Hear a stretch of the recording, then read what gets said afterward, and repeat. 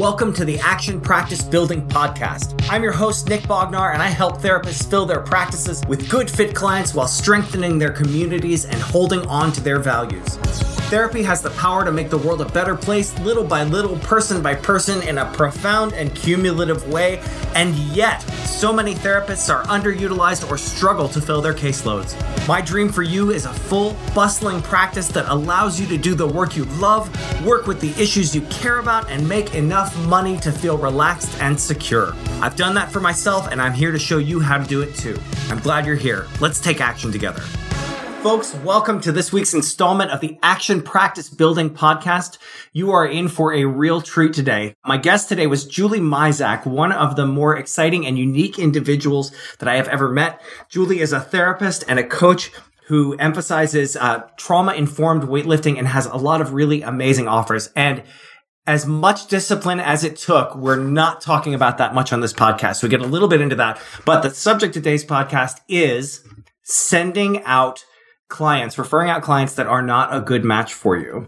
And I really like that one of Julie's phrases is, let's be badass together, because truly it takes a really badass amount of confrontation, of fear, and a lot of getting outside of the comfort zone in order to be able to refer out clients that aren't a great fit for you. And yet it is such an important thing because clients really benefit. They have the best outcomes from therapists who are a good fit for them, therapists who know how to work with the presenting issue that they're working with, and that are excited to see them. And so if that's you, then that's wonderful for you to work with that client. If that's not you, and you're just coming from a place of scarcity or fear, and that's the reason you're taking on this new client, then I strongly urge you to build the skill set of confronting that fear and sending those clients out. So Julie and I are going to talk a little bit about that process, how we got over it, how you do it. And I hope that this gets you over the hump, if you're not there already, of being able to refer out clients that aren't a great fit for you, because I think it's such an important part of building the practice of your dreams. So have a listen and let me know what you think.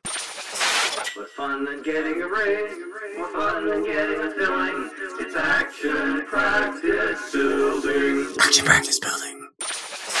Folks, welcome back to the Action Practice Building Podcast. I'm so excited today because we have a very special guest who does work like none other that I've ever heard about. Her name is Julie Mizak. She is a therapist and coach, and I'm not even going to try to act like the expert in this thing. I want Julie to tell you what she does for a living before we get into the main part of today's conversation. So Julie, take it away. Okay, here I am. I'm Julie. I've been a therapist for a very long time, and I have always had a passion for some kind of fitness. So I've grown up in the gym and became a personal trainer as a college student, brought it through. Now I'm a CrossFit coach, still doing therapy, wanted to integrate it somehow. I started weightlifting as a way to get back in shape, I guess, after having kids. And it's only gone up from there. And now that I'm at this place in my practice, I'm integrating both of them, where I have my therapy clients, but now we have some coaching clients who I'm doing some work with, and we do some trauma-informed personal training, trauma-informed weightlifting, just working on our mindset, seeing how we can reconnect with who we want to be, being confident in ourselves. And one of the things I do tell all my people is weightlifting is badass. So let's all be badasses together. Let's all be badasses together. I'm sorry you already came up with that, because I would have tried to steal it from you, but I'm certain that it's on some of your copy somewhere. So folks at home, you are really lucky, because I care enough about you that I asked Julie my 200 questions about weightlifting and the intersection of weightlifting and coaching and therapy before we started recording, so that we could get to the heart of the matter today. But let me just tell you, the answers are interesting. And so you're going to want to talk to Julie and ask her about these things. And the only thing I'm going to say is, like, a lot of therapists talk the talk about the mind-body connection, but Julie's living it. And then you add trauma into that mix. It's exciting stuff. But I'm going to leave that for your conversation with Julie. What Julie and I are going to talk about today is something that I feel really passionate about in the process of building a practice, right? So as you all know, action practice building is about building a successful, enjoyable, fortifying dream therapy practice. And what a lot of people think that means is taking on a ton of clients, maybe that because they're available or because they can pay your fee, and that don't always feel like a great fit, whether it's just a personality fit, or whether it's a demographical fit, or whether you're just not the person with that presenting issue. And yet people take this on because I think it's really scary when our census is down and our client lists are a little low. We can feel tempted to take on these clients. And so one thing that I know Julie and I both agree on is that you really have to make sure that you're taking the clients that are right for you in your practice. So that's it. I'm going to open up the conversation right now. Julie, when did you learn that it was okay to refer out clients that weren't a good fit for you? Probably like last year. Last year. Outstanding. So we're getting it fresh from somebody who is still in the classroom right now. Tell me about that. I guess like not growing up, like going through school and like coming out into agency work. It's like you just were giving anybody who called in, who came in, and they got put on your schedule. And it's like, oh, how am I going to deal with all these different issues? Well, I got to figure it out. Right. And then now going into private practice, you're your own business owner. Like you have your own specialty. So you don't have to see everybody. And it does take a lot where it's like if your census is down, it's like, oh, I have spots to fill. I need to fill them with things. I feel like, I was like, I got to do it. Like I need the money. I need the clients, need the people in the seats. It's probably like, maybe it's like a little bit before COVID, post COVID, but like really connecting with some of the people in my area where they're business owners and they're like, would you rather wait 2 months for your ideal client, or do you want somebody now that's just like, it's okay. Like I'll just take them and I can do the best that I can. And that's the thing that I think it's really hard to foresee or to imagine when you're new in practice is that day that would come when you have a full roster, however many that is, and then somebody who feels like an ideal client for you, who really wants to work on that issue that you're dying to work on, calls you. And then are you suddenly going to see 26 clients after you swore yourself that you were only going to see 25 or whatever, like one over your thing is? And then what if 3 of them call? And then do you resent your current clients? It's such a rich issue, but I want to take it back to something that you mentioned that I think is really important, which is the fact that for most of us, when we're coming up in the field and we're getting our pre-licensed hours, we're often at community mental health centers and we get sort of a dealer's choice list of clients, which I actually think is wonderful. I think in that stage of our careers, I love that we have to find a way to work and to stretch out our comfort zones a little bit and to get acquainted with issues that we weren't acquainted with. And I think that, I don't know if this is, I'm going to ask you in a minute, but I know for me, that opened up things that I was interested in that I didn't know I was interested in. And it closed some doors on stuff that I might have thought I would be interested in and didn't ultimately care about. So I always encourage it. And I think in pre-licensed stage, you know, when I'm supervising pre-licensed people in community mental health, I will rarely, unless it's like a safety issue, really get behind I need to refer this person out to somebody else. I feel like that's our thing to work through. But is that your experience too? Do you I mean, I'm okay if you disagree with me. Do you agree with the value of that? Most definitely. Process? Like I totally agree with that. It was an eye-opening experience because I had little kids. I've worked in the schools. I've worked in the agencies. I've seen the little kids all the way to like the older adults. And I've recognized who I really like to work with, who I don't like to work with. I mean, things have changed a little bit too with the specialties that I want to see now. But, going through that, like it was a very good experience just seeing who was there and even having the support from my supervisors at that point in time where it's like, I don't know what to do with them. Well, I'm just getting out of school, so I shouldn't really know what to do with everybody that comes through the door anyway. Yeah, it's a wonderful sort of desensitizer for that thing that I think plagues us for a lot of our career, where we feel like we have to know everything and we have to be an expert. And if I'm not Bessel van der Kolk, then what business do I have working with a client with trauma? It really flies in the face of that good enough model that I think we should all adhere ourselves to, where I don't need to be the greatest therapist that ever lived. I just really need to care about this person and do competent, safe work. Yeah. I think it really definitely comes around too, because even I've had an influx of people who I saw in my community agency now come find me in private practice. I bet. And they might not be my specialty per se now, but it's like we have that connection. So I'm not necessarily going to refer them out because I know we've done good work in the past. Yeah. And that's sort of the other side of this coin. So one side of the coin is knowing how to refer out clients that aren't a great fit for you. And the other one is knowing how to believe in your own work for clients that you have a really good relationship with, but that where you're going to need some consultation or you're going to need some education, or where you are good enough and it just doesn't necessarily fall within maybe your grander like idea of where your practice is going. Sorry, you all can't see this at home. I do, for some reason, when I'm talking, I do a large globe motion with my hands consistently while I'm talking. I should put some weights in it, and then I can be weightlifting while I'm talking to I use my hands all the time. Yeah, but I just don't know what this is. I don't know what the globe motion. I don't know. Am I trying to show you what the world is shaped like? It's spherical. I know that you know that. So let me ask you. So now that you and I are both like folks who know how and when to send clients out, how do you do that? What is your strategy for if you talk to somebody and it's like there's nothing other than you either don't really feel like it's a fit and you want to work with them, or you feel like, I'm going to start with that. If it's not a great fit and you don't want to work with them, how do you refer out?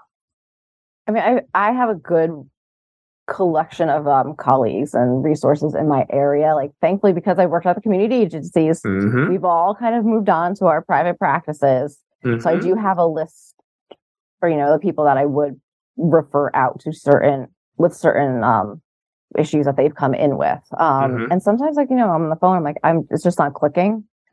Or it's like, even if their times don't work for me anymore, I'm like, you know what, like, it's just, I can't make it work. Like, I can't fit that 26th person into the week because there's just no time for it. Yes. But I do have a good network of people. And now that even being virtual, like, there's a lot more in the state that I've been able to connect with over the past 2 years that I know would do wonderful work. And they are much better trained in certain areas than me. And I will send them their names like in a heartbeat.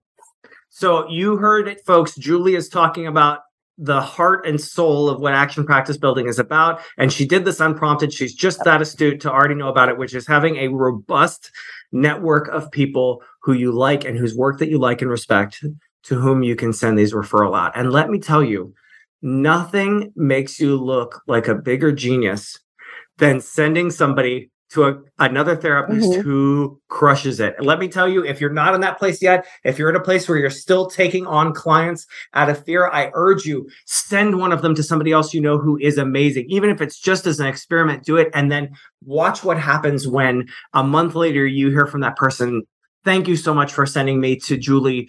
She's so great. And then you'll say in your heart, I did want to work with that person, but I knew Julie had this incredible trauma base.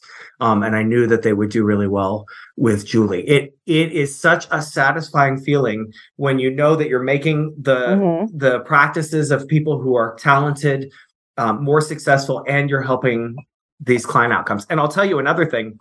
In terms of the long game for marketing our practices, remember that it can be very tempting to look at what the short-term gains are for your practice. But we also need to be playing the long game all the time. And the long game is us building our reputation out in the field as being somebody who is knowledgeable and responsible. And so I will say that, people still call me. I'm full right now. People still call me and I return all of those calls and I do my best to help them find a therapist. I called a guy yesterday and walked him through how to navigate the Psychology Today search engine so he could find something more like what he was looking for. And then I talked to him about how to talk to his insurance company about a super bill. And this is somebody that I'm not working with at all, but I know, number one, I want that guy to have great outcomes because I give a shit about him, even though I don't know him. And the second thing is I want him to go out and say, God damn it, I didn't get to work with Nick Bogner, but when I reached out to him, he still spent a few minutes on the phone with me and helped me find this next person. I can't tell you how good that word of mouth is. So sorry, that's 45 minutes for me.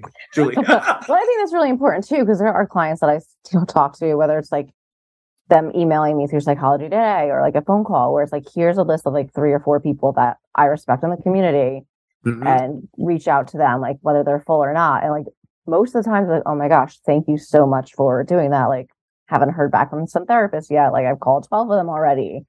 So it's like even though we can't take them on, they see that too. And they're appreciative of it. And even, you might refer them out to Jill Smith and Jill sends them to you, even though you've never met her before. Like, that's totally happened too. Absolutely. I'll tell you, I had a person call me a few years ago, and this was early in my career, and they kept telling me, so-and-so said you were great. So-and-so said you were great. And I didn't know who the fuck they were talking about. And it ended up being, and so I had to play it off. Like, I didn't want to be like, I don't know who that is. And I finally figured out that it was somebody in a Facebook group had recommended me to somebody else on a post. So it was a clinician I'd never met, and I wasn't a good fit for this client, and ended up having to refer them out. But it was one of those things where it was really awkward to have to deal with this wonderful, exquisite word of mouth that I'd had from somebody that I've never met before or since. I've had that happen to me. I'm like, who is this person? They really love you. I know another clinician who said there is a hairdresser. I'm in Pasadena, California. There is a hairdresser in our area, and I have never met her. But for 20 years, she has been my number one referral source because one or two of my clients went to see her and said I did a great job. And so now all day, I assume she does a good job with people's hair, and all day she talks about my work. And I mean, imagine the referral engine for your business being somebody that you have never met. Yeah. And we're probably, I think we're technically really not supposed to thank people anyway for referrals. We're supposed to keep it under wraps. And I do that. But imagine then not being able to thank that person. Imagine walking past that storefront and knowing that there is this hairdresser who has helped you make the down payment on your house, and you can't go talk to them and thank them for that business. So this is the thing. The world of business is going on all around us all the time. And every little thing you put back out into it is a wonderful boon to you and your business. Oh, yeah. Let me ask you, Julie. So you mentioned that you have maintained these connections with your robust network of referral therapists. How do you organize that? How do you keep track? Do you keep track? How do you know who to pick from or know how to send out these referrals when they come in? I mean, it really just depends so I have a little list of who sees the under 18 crew, who sees the under 10 crew, and keeping tabs on their practices. And so, I mean, it's not a fancy book. It's probably just 1,000 Post-it notes that are put together okay. Got it. So it's not that not technologically there. But we also do I'll have I haven't been to it, but we have a weekly consultation call. So that's my Maryland people that I know who to refer out to.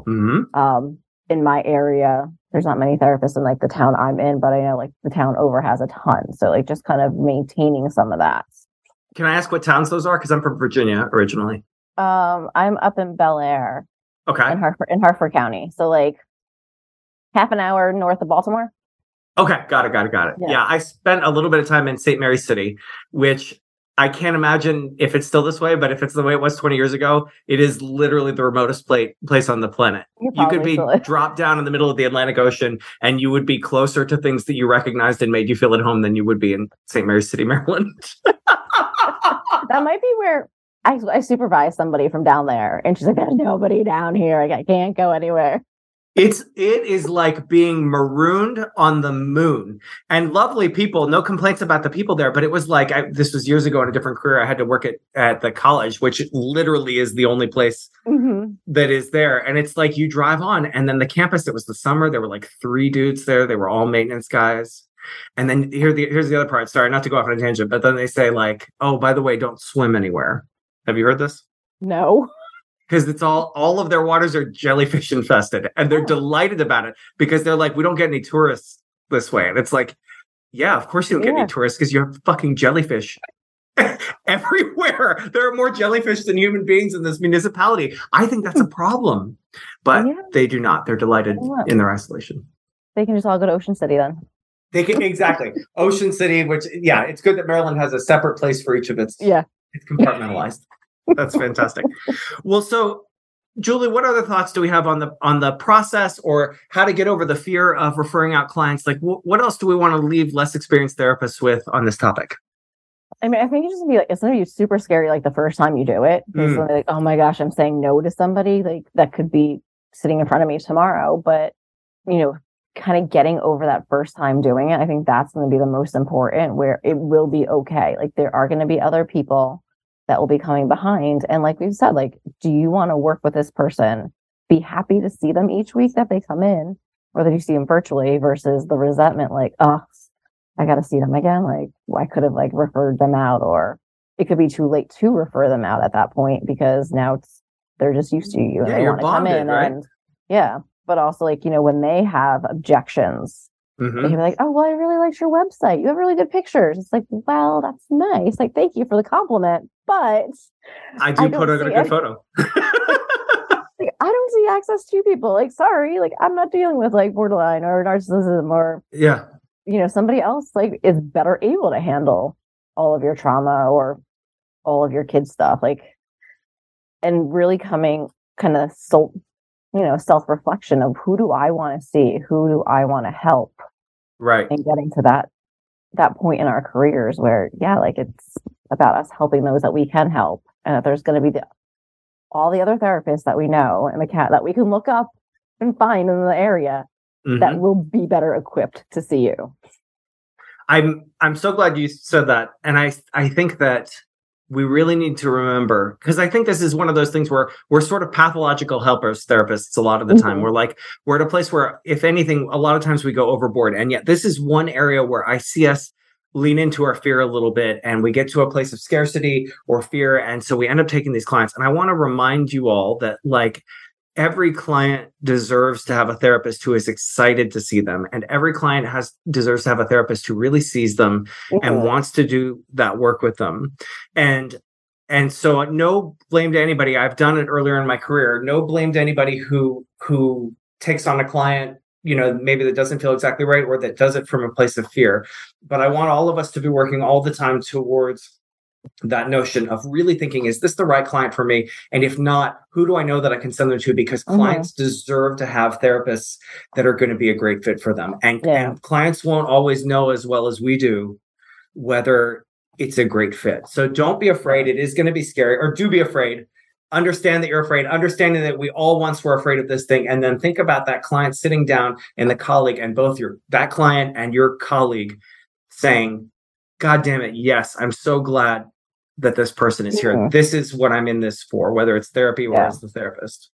I think as a therapist too, it's like, it's okay. We've all had dry spells too. Like this summer was rough in a way for me, but you know what? It was summertime. It was okay. But like now everything's picked up back again. Like things are buckling down. Like they're falling into place, where that can be scary in the moment, where it's holy shit. Like I need to find another job. But no, like pull through it. Like get through it. Like really lean in on your supervisors, your support system, the people that you trust. Like have those sounding boards and they will tell you too, like it will be okay. It will be okay. There's a therapist I love named Holly Anderson in Missouri, who is just the smartest, most astute therapist ever. And I remember having one of these moments, and she was like, Nick, if you get a vacation, take the vacation. And it was like that. I don't know why that clicked, and the 50 other things that people said to me didn't, but it was like, right. Yeah. I'm going to just take the day off. And I know that panicking today won't help. I will do a little networking next week if my census doesn't pick up, but then it did pick up, and it is okay. There are plenty of clients out there for all of us. And we go in waves, and it's okay. And we go in waves. So if you get the vacation, take the vacation. Yep. If you get the full week where you make a ton of money and you're exhausted, then take that. Yep. Take it in stride. Lean into the fear. Give those clients what they deserve. Julie, thank you so much for being here on the Action Practice Building Podcast. I'm still learning how to say that fluidly. The Action Practice Building Podcast. Thank you for being here. Thank you for bringing your expertise. And now, if people, and I know they will, people have heard this conversation and they're going to say, I must know more about trauma-informed weightlifting. I must know more about Julie's coaching offerings. How can they find you, and what do you have for them to experience with you? I have a website. It's just www.empoweredtowellness.com. Even if empowered past tense. Yes, empowered, and then TO, and wellness. WELLNESS. And we'll throw those links in the description. I'm sorry, I keep interrupting. Yeah, but I want to make sure they can find you. We're going to throw those links into the description of the podcast too. Sorry. You can always use the contact me, shoot me an email, call me, text me, whatever. All that information is on my website. I have Instagram that I'm starting to go on, not consistently, but I'm trying putting all my weightlifting stuff up there. It's Empowered to Wellness 201. I'll give you all that information as well. Not really big on Facebook. You can always just kind of find me on Facebook. It's just my name, Julie Mizak. Shoot me a message. I don't do TikTok. I probably should. I don't know. We'll see. I don't know how much It's a lot of stuff. Well, and I mean, I work in this building where we have this beautiful alleyway, and I tell you, at least once a week, I have to wait to leave the alleyway because somebody's filming a fucking synchronized dancing move in front of it. And I don't want to be selfish because it is a beautiful alleyway, but like, how are people still enjoying watching 40-second clips of people synchronized dancing? Yeah, I don't know. I like the dogs. The dogs. I'm a cat person. Yeah, and it's funny. Yeah, my Facebook thing is like 7,000 heart reactions to cats that I've never met. Pretty much. I should give my own cat that much love, but he doesn't deserve it. Yeah, my dogs. He's wonderful. Sometimes they're wonderful. Anyway, so I do have a program start launching in January. Yes. We're going to be working on our mindset. We're going to be working on our weightlifting. So we're going to have it virtually, obviously, because everybody's all over the place. But if you're in Maryland and Hartford County, you can always come hang out with me. And we can get together. Hey, maybe someday we'll do like a weekend intensive. Everybody can, having a retreat. That'd be fun. That does sound fun. And we'll rent out some gym somewhere.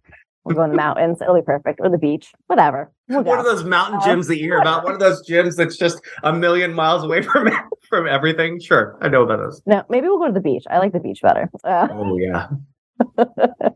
So I will be starting a program in January. It's going to be a monthly challenge. So each month we'll probably do something different. If we have enough of interest, we can kind of cash it out and go a little bit longer. That's my intro program. But just reach out to me and I can give you all the details on that.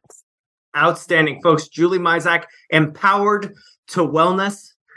Thank you so much for being here. Thank you for sharing your expertise with us. And I can't wait to connect with you at another time. Thanks for having me. My pleasure. Bye now. Bye. So there you have it, folks. Julie Mizak on the topic of how to refer out clients that aren't a great fit for you. I tell you, I encourage you to get to know Julie and her offerings. She's so interesting and has so many wonderful things that you didn't even get to hear about on today's podcast with regard to the intersection between mindset, trauma, and weightlifting and fitness. I really liked what she had to say. In the meantime, I hope that you've heard this and I hope it spoke to you, and I hope that you go out today and the next call that you get that doesn't feel like a perfect fit for you, that you dig deep into the list of clinicians that you care about, take a few extra minutes with this client and find them 1 to 3, hopefully 2 or 3 really wonderful referrals of a clinician that would be great to see them, highly competent, and really happy to see that person. Trust me, it's the best thing for the client's outcome. It's the best thing for your colleague's outcome, which is important. And really, believe it or not, it's the best thing for your outcome as you work towards building the practice of your dream. I hope you have a wonderful week, and I look forward to seeing you next week.